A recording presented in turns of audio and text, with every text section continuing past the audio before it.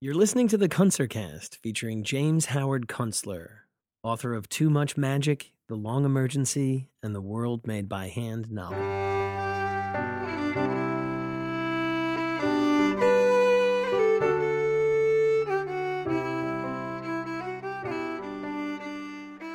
Hello, and welcome to the Kunstlercast. Thanks for listening in. I've been twanging on the oil theme lately because our wishful thinking about it has become so extreme, and it's an enormous obstacle for this society in forming a coherent consensus about what's happening to us and our ability to act intelligently in the face of what is happening to us. Namely, to prepare for a future that will be very different from the way we live today, and an economy that will be very different. My guest this week is independent petroleum geologist Jeffrey Brown, who's based in Dallas, Texas.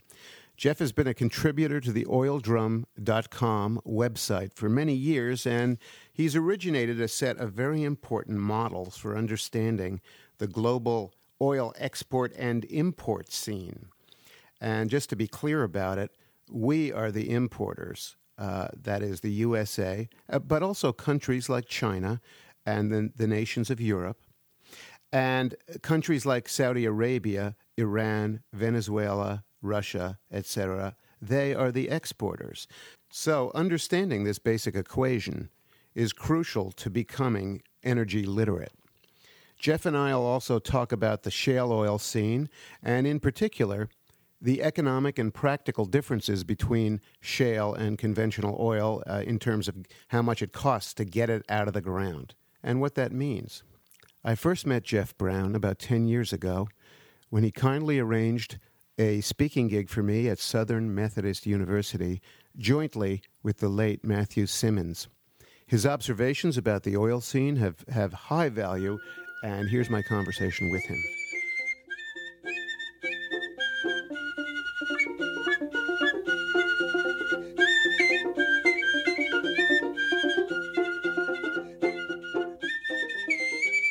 How would you describe your position in the industry exactly?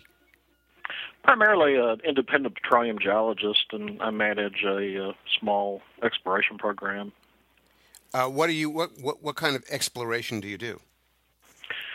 We're looking for conventional fields at shallow depths in west central Texas. Are these going to be small fields? Certainly by world standards, we don't even arrive at rounding error status.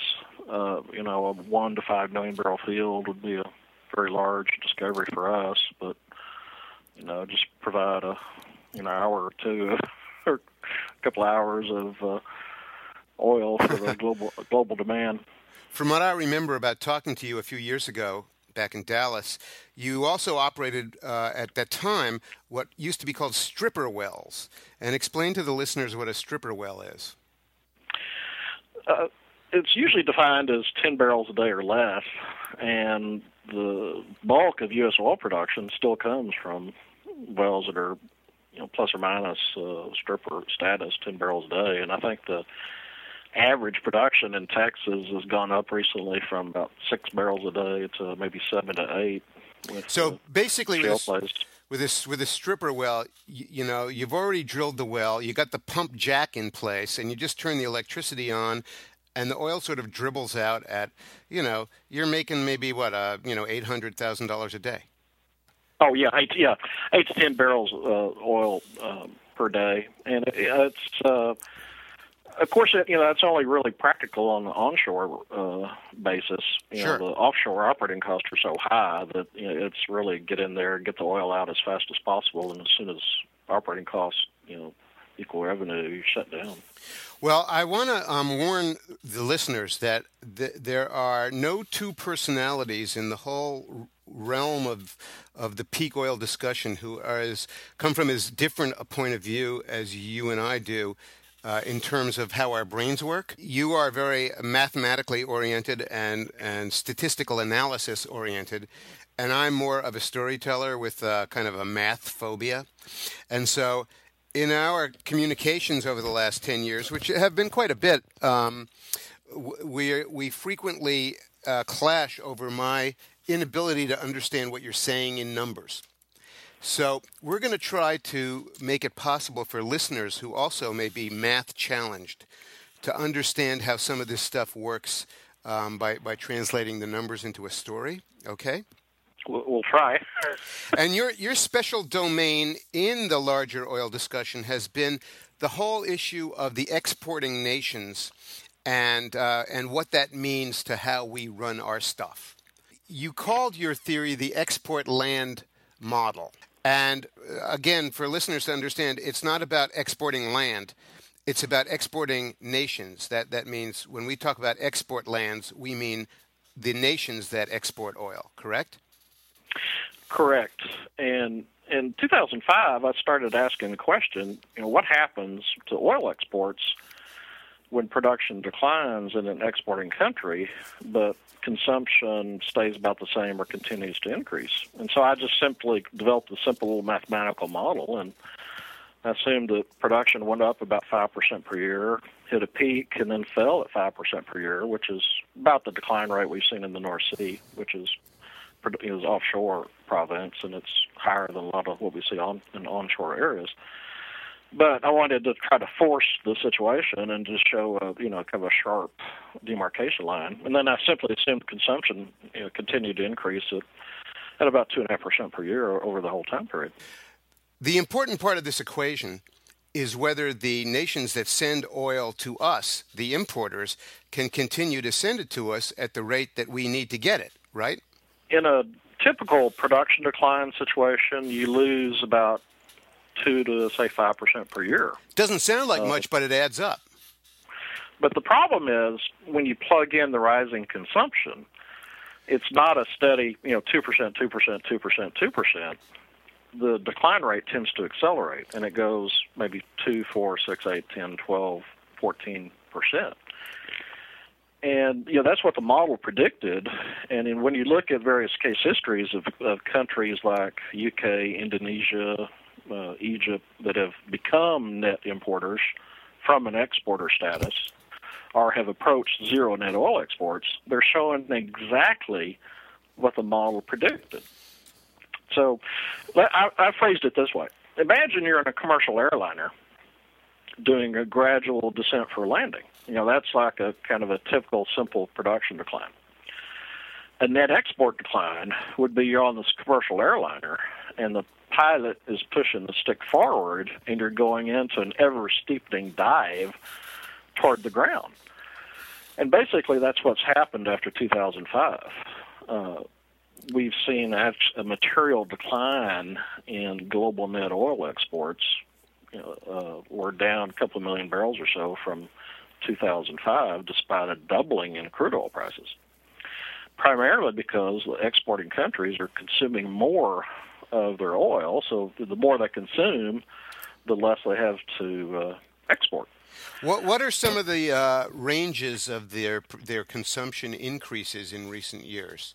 So we get a picture of how much more they're using, for example, in Saudi Arabia than was the case 10 years ago, something like that. Yeah, Saudi Arabia is probably the world champion right now in terms of rate of increase in consumption. I think they're up at about 6 to 7% per year from 2005 to 2012.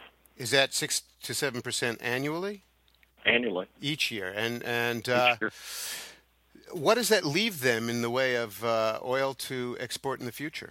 Well, I've got a little different mathematical model I won't get into, but we just basically kind of project some rates of declines and ratios. But what it suggests is that sometime at the current, if we extrapolate the current trends, sometime in the next 20 years or so, Saudi Arabia will approach zero net oil exports.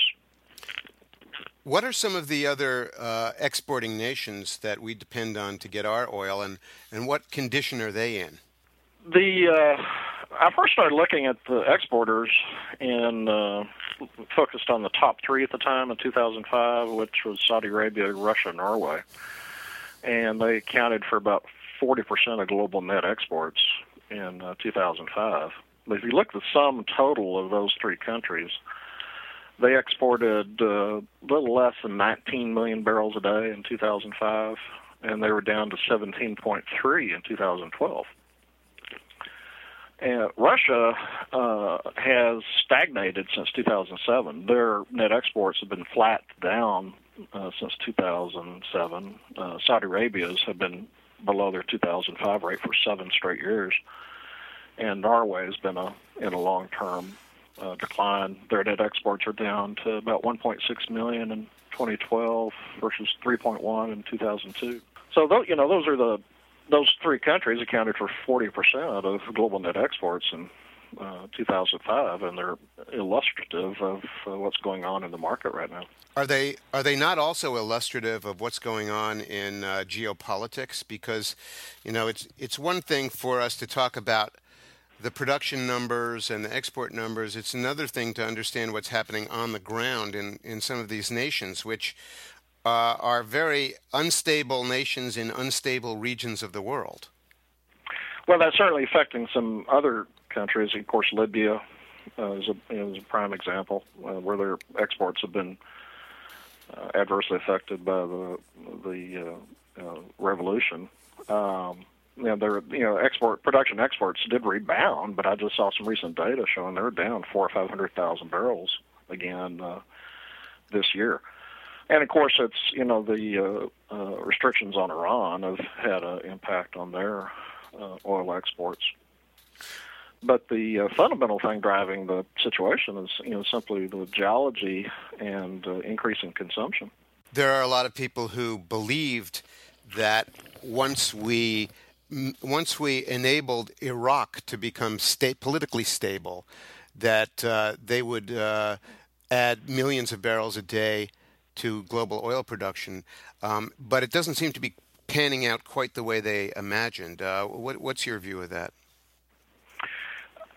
I was definitely been in the more conservative camp on Iraq, and especially from a net export point of view, because their consumption is on a pretty rapid uptick.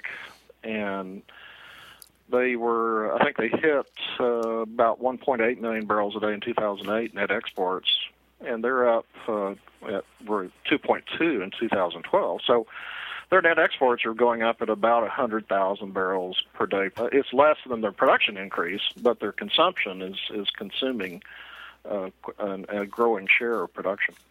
My impression is that a lot of the Western major oil corporations didn't particularly want to get involved in Iraq either.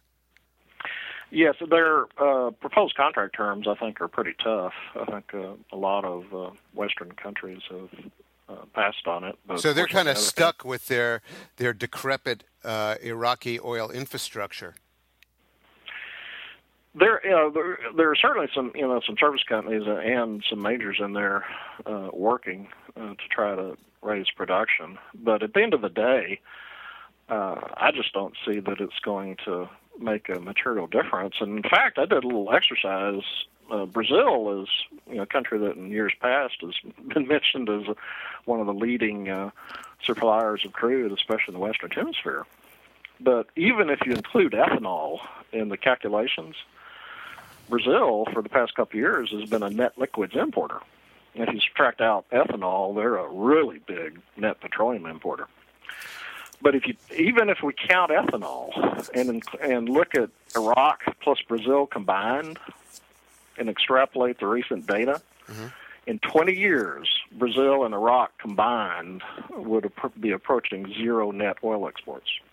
Let's talk about the picture for conventional oil in the USA. What is the depletion picture like in the lower 48? I think the key word is the decline rate, and the best way to explain that is, let's assume you think of all the oil wells in the United States in 2012, and then assume from January 1st, 2013 to December 31st, 2013, we didn't put a single oil well online. So then how much would production decline in 2013 versus 2012, looking at average annual? So that would be the decline rate. That would be the decline rate from existing production. Now, ExxonMobil a few years ago estimated global production is declining about 4 to 6% per year. So let's call it 5% per year around 2008 for the U.S. Now, these tight and shale wells that they're putting on have extraordinarily high decline rates. But, a good deal of the production is produced in the first year, and they drop off dramatically from the first year to second year. So I think a conservative estimate is that the current decline rate is probably at least 10% per year from existing wells and increasing with time as a higher percentage of total production comes from the tight and the shale plays. So that 10% a year includes all the action with the shale plays? Correct. That would be the overall estimated decline rate, which is probably conservative. Now, I partly chose that because the number works out when you look at a 10-year period. So, for the sake of it, we were doing 5 million barrels a day crude oil, which EIA defines as crude plus condensate, in 2008. And for the sake of argument, let's say we hit 7.5 this year. Well, at a 10% decline rate, we would have to put online 750,000 barrels per day, per year, every year. So over a 10-year period, 750,000 barrels times 10 is 7.5 million barrels. At a 10% decline rate over 10 years, we have to replace every single oil field in the United States. We'd have to put online the productive equivalent of everything from Thunder Horse in the Gulf of Mexico to the Eagle Ford to the Permian Basin to the Bakken to the North Slope of Alaska and everything east and west and in between. We have to replace 100% of the productive equivalent of every single oil field in 10 years. What is the situation in the offshore in the Gulf of Mexico? Interestingly enough, I was just reading an email from an analyst, and for example, he said that ExxonMobil does not have a single major project coming online in the Gulf of Mexico until 2020. And a lot of these fields, like Thunder Horse, are deepwater fields, are showing extremely high decline rates. Basically, the Thunder Horse field, the original discovery, is crashing. I haven't looked at the latest numbers, but I believe it's down by at least 50 to 60% from its production peak. Basically, as soon as it peaked, it started declining. And I don't think they're going to make anything like what BP initially estimated for recoverable reserves. But it's a contribution. But basically, these deep water fields are showing a kind of decline rates that are similar to what we're seeing on these onshore shale plays. What about Alaska? Well, it's helpful, but they're in long-term decline. And what's the decline profile like for the Prudhoe Bay fields? I believe the North Slope fields are currently declining around 5 to 6% per year.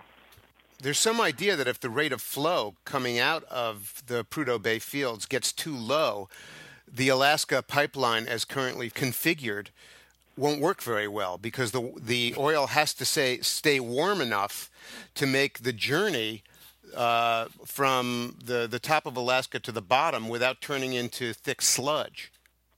Correct. Yeah. I've read some conflicting numbers on it, anywhere from I think 200 to 400,000 barrels per day. But of course, they're going to pull every rabbit out of the hat that they can to try to keep the pipeline in operation. So what is the cutoff line for the flow? I suspect it's probably going to turn out to be somewhere around the 100 to 200,000 barrel per day mark.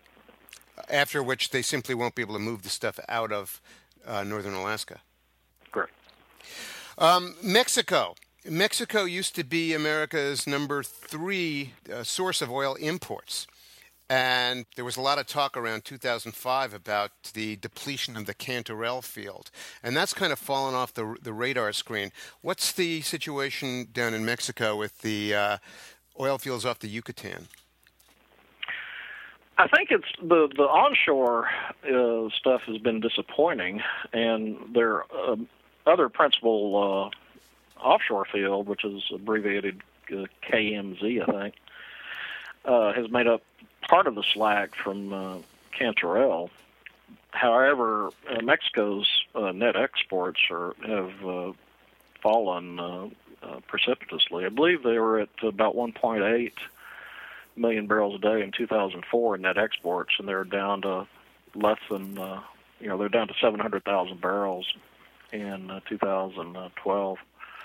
So basically, they went from about 1.8 to 0.7. So they've dropped about 1.1 million barrels a day. If you extrapolate the decline and using the ratio that I use, I think they've probably got less than somewhere around 8 to 10 years before they approach zero net oil exports. And where are they in domestic production? Because it's a country with a fairly large population and a fairly fast-growing population. The production peaked at total petroleum liquids at 3.8 million barrels a day in 2004. They're down to 2.9 in 2012, and their consumption in 2004 went from 2.1 million barrels a day to about 2.2. So the consumption has not increased appreciably. But the problem with what I call the export land model, or what I call net export math, is that given a production decline, unless that exporting country cuts their consumption at the same rate that production falls, or at a faster rate, the net export decline rate is going to exceed the production decline rate. It means net exports fall faster than production, and the net export decline rate will accelerate with time. That's not an opinion. It's a verified mathematical fact. And Mexico is a prime case. They've shown a slight increase in consumption, but their production has fallen considerably. And so they've shown a far larger decline in net exports percentage-wise than in production. And it's a classic example of net export math. And translate that for the listeners about what it means on the ground for the Mexican economy, for the Mexican government, for the people in Mexico. Mexico's a surprising case history. They've, despite all the headwinds that they've had, I think the Mexican economy is actually doing fairly well of late, which is a big surprise. However, as they go further along the net export decline and lose more and more export revenue, that they may have increasing trouble keeping the economy going at their current level. The export picture, that is the nations that send oil to us, the importers, how would you sum up what this means for us? Well, the other aspect, it's just not the slow decline in net exports we've seen since 2005. So far, we've also seen the developing countries, led by China, consuming an increasing share. And I've got a term, what I call available net oil exports. And that would be the volume of oil available to roughly 155 net oil importing countries, which would be the importers other than China and India. Well, that volume was around 41 million barrels a day in 2005, and it was down to 37 million barrels a day in 2012. So it was dropping. The volume of oil available to importers other than China and India has dropped to, on average, 1 million barrels a day per year for 7 years. So the world is competing for an ever shrinking pool of available export oil. Well, and so far the exporters and the developing countries have been immune to the double-digit average rate of increase in global oil prices from 2002 to 12. Now, that may be changing. We've seen some recent signs of weakness in China. On the other hand, their production has plateaued in both, looks like China and India. So if their production stopped increasing, that's going to increase the demand for imports, even if their consumption is falling or stagnating. What's the oil production picture in China like now? Last time I checked, it was about 22 billion barrels. On a flow rate basis, the past couple of years, they've been flat. And so when that happened to the U.S. in 1970, it caused a very sharp increase in our net imports. So even if China's rate of increase in consumption may be slowing, if their production is stagnated, which it has, and it may be declining, that's going to have an adverse effect on the demand for it. It's going to increase the demand for Chinese imports.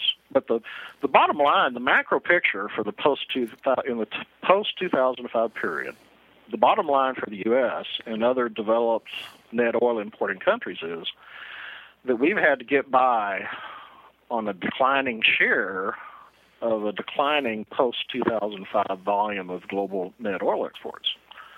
So the developing countries have been consuming an increasing share of a declining volume, which basically means what we're seeing is price rationing, where the developed oil importing countries like the U.S. have been forced to reduce our consumption to make room for the developing countries. Now everybody's going berserk over this increase in U.S. crude oil production while not looking at these huge decline rates that we're going to have to fight. And what we're seeing is probably an undulating decline in U.S. crude oil production because we're still around, more than 20% below our 1970 crude oil production peak. So what we're seeing is rising and falling production in the U.S. below our absolute 1970 production peak. So I call it an undulating decline. We're low sevens right now, so 7.2, 7.3 million barrels a day. The peak was 9.6 million barrels a day, crude condensate in 1970. Let's talk about shale for a minute. There are a lot of people out there who think that shale oil is going to offset all of these other problems that we face from domestic decline and declining available imports. What do you think about that? It's helpful, but I think vastly overrated. You have to get into a little bit of a math situation again, but it's pretty simple math. Let's assume at a 5% decline rate and 5 million barrels a day, 5% of 5 million is 250,000 barrels per day. So if you wanted to maintain 5 million barrels a day, you got to add 250,000 barrels a day every year. Well, if you double that and you're producing 10 and losing 5% every year, you have to add twice as much.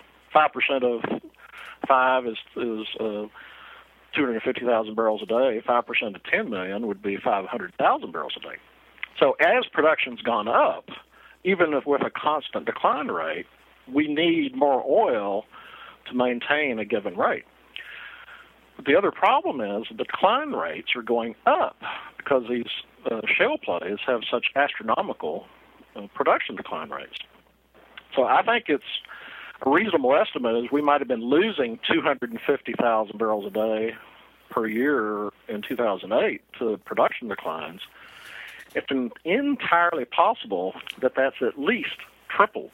And we're losing 750,000 barrels a day per year every single year. So it's probably need 3 times as much oil to maintain our current production level, new oil, as we did in 2008. And in a nutshell, that's why production peaks. At some point in time, it's a mathematical certainty that you can no longer offset the declines from existing wells. It's not a if situation, it's when. Explain to the listeners the difference between a shale oil well and a conventional, let's say, a Texas oil well from back in the glory days. Probably the premier example might be the East Texas oil field. It was found in 1930. It was so prolific that at the peak production rate, I think of over 1 million barrels a day in the 30s, it would meet about 1/5 of total world demand at the time. And it drove the price of oil in East Texas down to around 10 cents a barrel in the local markets. Now, the field was found in 1930, and in the 70s, the wells on the east side of the East Texas oil field, where you're high, would probably produce virtually the same amount of oil in 1970 that they would have produced in 1930. How many barrels a day was that? Thousands of barrels per day. And I've read that the average production of a Bakken shale oil well is about 82 barrels a day. And falling. The average is continuing to decline. So that's not a whole lot better than a stripper well. Well, and I think the best way to characterize the shale plays is, I think a reasonable estimate is that 10 years from now, 90% of the shale wells will either be plugged or abandoned or down to 10 barrels a day or less. You may have some outliers in the other 10%, but I think 90% will be completely gone or down to 10 barrels a day or less. Okay, now explain the difference between the actual mechanical process of drilling and recovering oil from a shale oil well and the process of drilling an East Texas oil well? Well, the East Texas field has fabulous what we call porosity and permeability. So porosity is the holes in the rock, and permeability is a measure of how well those holes are connected. So all they had to do in the East Texas field is they just ran a steel casing, they cemented it, they'd perforate it, and the thing would kick off flowing thousands of barrels of oil per day. And the field, in fact, was so prolific that the Texas government had to step in via the Railroad Commission in the 30s and control the production, which is a story in and of itself. It was the beginning of the proration rules because the wells are so prolific. They were destroying the market for oil.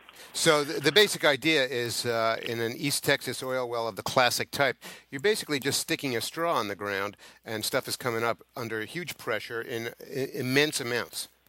Correct. Now these shale plays are, just tiny nano, porosity situations.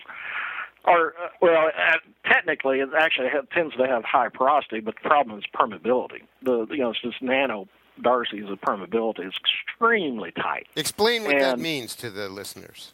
Imagine what a sponge looks like versus concrete. The difference between a sponge and a brick? Yeah, it's the East Texas the Woodbine sandstone is just extremely. It's got lots of holes that are extremely well connected. The question is how well are the pore spaces connected, and that's what how we measure the permeability. And it's just the shale just have almost no permeability. In other words, the oil is trapped in the rock. Yes, and where the oil comes from are naturally occurring fractures that are augmented by these monstrous multi-stage frac jobs. And so they drill hard. The fractures tend to be vertical, and so they drill the horizontal wells into these multi-stage, gigantic frac jobs, and try to open up as many fractures as they can, naturally and otherwise, and connect them with the fracture program. And you do have these extremely high flow rates. But whereas the good well on the east side of the East Texas field had produced basically as much oil in 1970 as it did in 1930. These shale wells start declining at a rapid rate almost from the first day you put them online. And as I said, I would estimate that 90% of currently producing shale wells are going to be stripper well status or plugged and abandoned 10 years later. And they actually lose, on average, something like 60% of their production in the first year. Yes, and that one of the raging arguments is whether you're going to see what you call exponential or hyperbolic decline. It's simply a question is, does the decline tend to flatten out with time, or does it tend to, fall at a given rate all the way to the economic limit? Explain to the listeners what the difference in capital investment is for each type of procedure. Well, I think the memory serves, the depth of the East Texas field, I think, is around 3,500 feet, 4,000 feet, something like that. So, drilled and completed, you could probably drill one of these days for $300,000 or $400,000, probably not more than $500,000. These shale wells typically are, depending on the area and depth, running completed something like $7 to over $10 million. So it's a huge difference in capital cost. I've heard people discuss the possibility that the high price of oil as we go forward will actually have a feedback effect on the ability to raise the necessary capital investment to perform the shale recovery operations. Well, I think what's happening right now is that costs have been going up at over 10% per year, and we've basically had high but stagnant oil prices for going on 2 years now, and actually down somewhat in 2013. So what we may be seeing is something of a problem with the price floor that oil companies require to maintain the current rate of drilling in the shale plays versus the price ceiling that supports aggregate consumption at current levels. Well, actually, the price of oil has been in a fairly narrow range for quite a while now, basically between $80 and $100 a barrel, and that whole range is really above the level that many people believe our economy can withstand in terms of just the general price of oil to run that economy. So, yeah, there are three different. I think there are the three sectors on the demand situation. There's the developed countries, which, and we've not been able to afford the price since 2005, and we've been gradually forced to reduce our consumption. And then the developing countries, which so far through 2012 are relatively immune to the high prices. And why are they immune?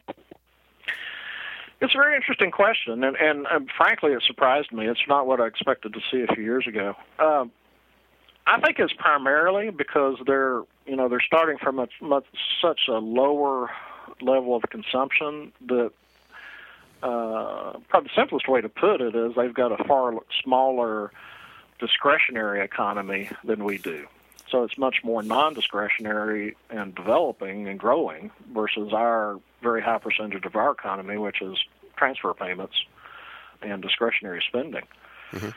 And their per capita consumption is so low. And one way to compare petroleum use is imagine a realtor in North Dallas here in Texas who wants to buy petroleum to drive his SUV around to show people McMansions in the outer suburbs, versus a farmer somewhere in India that wants to buy some petroleum to run his diesel generator to run his pumps to irrigate his fields. Which of the two is putting petroleum to more productive purposes? And in a nutshell, I think that kind of summarizes the differences between the two economies. But the fact is, China's consumption basically doubled from 2000, or their oil consumption basically doubled from 2002 to 2012 as global oil prices quadrupled.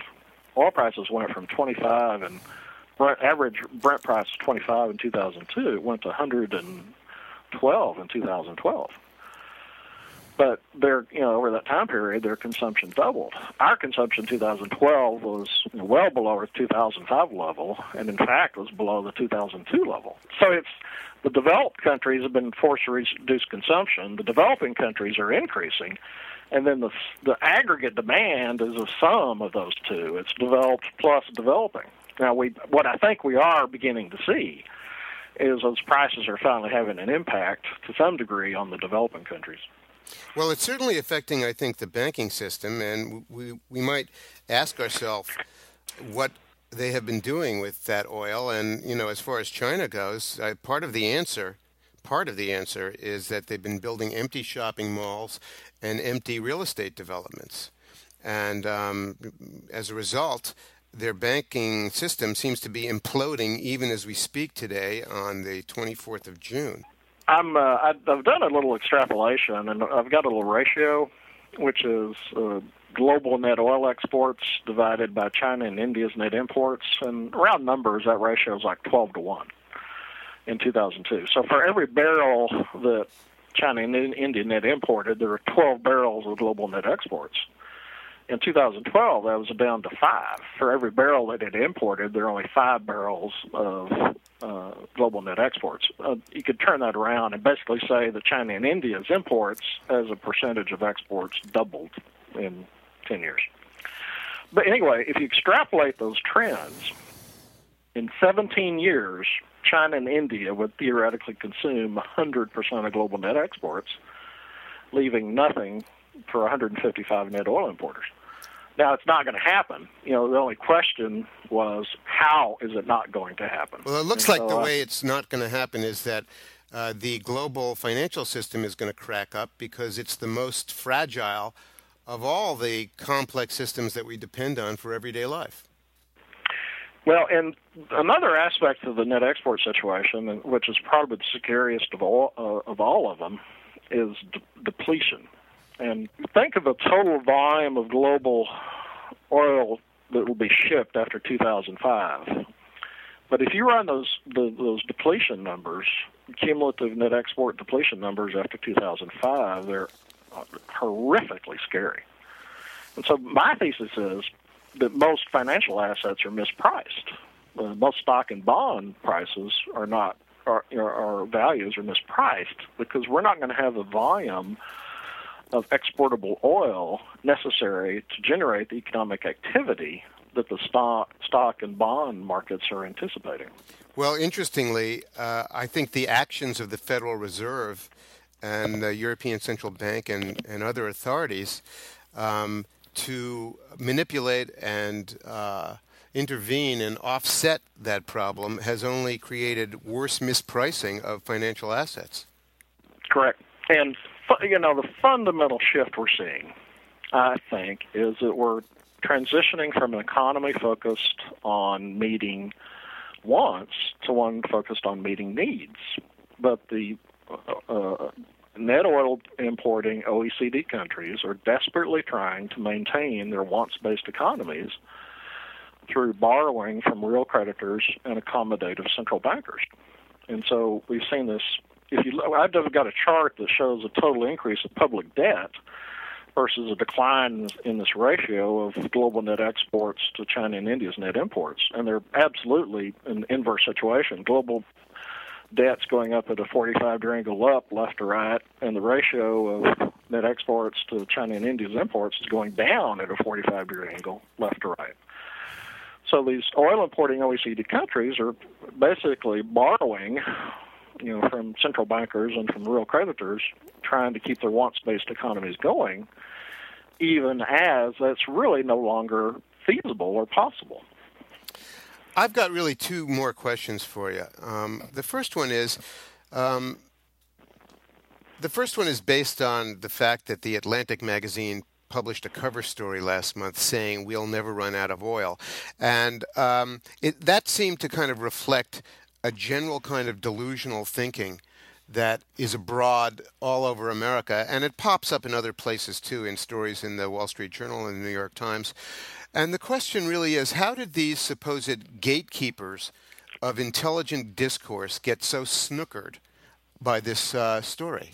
It's an interesting question. I mean, the math is maybe hard for me to understand because I'm a math moron, but it's not really that difficult.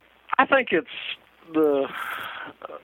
probably the triumph of what you would call magical thinking, and I think that they want it to be true so hard that another analogy I've used is from the movie The Sixth Sense from a few years ago, where the kid could see ghosts. Well, in the movie, the theme was that some ghosts didn't know they were dead, and they only saw what they wanted to see. Mm-hmm. Well, I think for after 2005, as you would put it, the auto-centric suburban way of life is dead. But I think most Americans don't know it yet, and we only see what we want to see. And it may be as simple as that Upton Sinclair quote about difficulty of convincing someone, when their job is dependent on them not understanding what you're trying to say. If you're in an advertising-driven, situation, you just don't want to hear, that the party's coming to an end.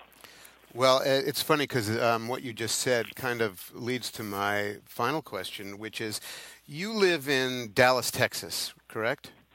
Right. And Dallas... Well, actually, we moved to Fort Worth, but Dallas-Fort Worth. Okay, it's the same metropolitan area. Correct. And Dallas-Fort Worth is one of the poster boys for suburban sprawl in America. What do you see happening in the region that you live in terms of people adjusting to the idea that suburban sprawl may not be possible as a living arrangement anymore, or is Dallas-Fort Worth just kind of blindly sleepwalking into the future? I think you occasionally read about pockets of rational thinking, and there are a few abortive or a few small efforts at new urbanism. but it's basically kind of a rounding error as the Metroplex expands. And I think in round numbers, I believe in the past 2-3 years, like 250,000 people have moved into the Dallas-Fort Worth area. And like a lot of the other parts of the country, the local real estate market is booming right now. Houses are selling basically, or were selling. It may be changing with interest rates going up, but they were selling at least as fast as they could come on the market. And a lot of subdivisions that have been kind of half-finished and curtailed development in no way are now being finished out, and developers are breaking new ground. So it's, there are a few hints of rational thinking, a few efforts at new urbanism developments, some continued efforts to try to get some rail transport in, but it's overwhelmed by the tsunami of the ever outward expansion of continued suburban development. Does it make you queasy to see it? Yes. I've tried to follow my own advice. I've got a home office now, so I've reduced my commute from 20 minutes to about 20 steps. And, I'm remaining in the oil business, so I'm a net energy producer. But I just remain somewhat of a amazed and somewhat frustrated observer looking at what's unfolding around us. But oddly enough, what may curtail develop more than anything else in the short run may be water supplies. Are you referring to the water supplies to the Eagle Ford shale play? No, just the total. Of course, that's may have it'll probably have an impact on South Texas, but just the total water situation in the U.S. I mean, in the Southwest and Texas specifically is. Western writer Elmer Kelton said that West Texas is in a state of permanent drought, broken occasionally by rainfall. And that's true, really, of the whole American Southwest. Everything from I-35 west could be characterized as in a state of permanent drought, broken occasionally by rainfall, especially as the climate appears to be getting a little more chaotic. But there were parts of Texas in the 1950s, drought, that became uninhabitable because of a lack of water, and people simply had to move away.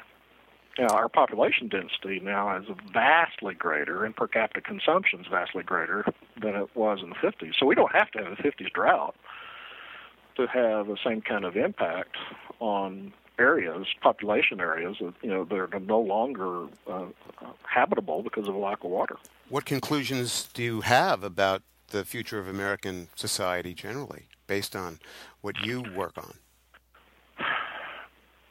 I think we're probably going to do better than a lot of other countries because of our local food situation, and at least we do have probably at least a somewhat stable domestic oil supply. I think we're going to have a great deal of trouble even maintaining current production indefinitely, let alone ever becoming crude oil self-sufficient. But I think we're going to probably have at least a strong domestic oil and gas supply for quite a while, and even more importantly, local food production.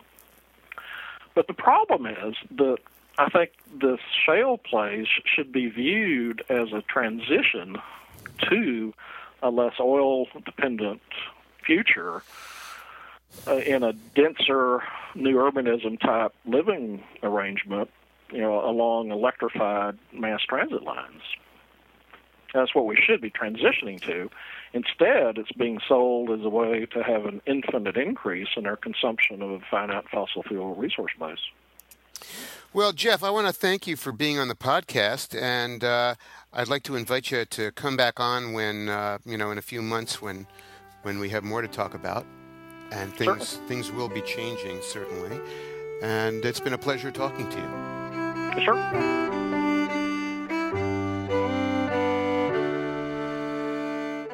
You've been listening to the Kunstlercast featuring James Howard Kunstler.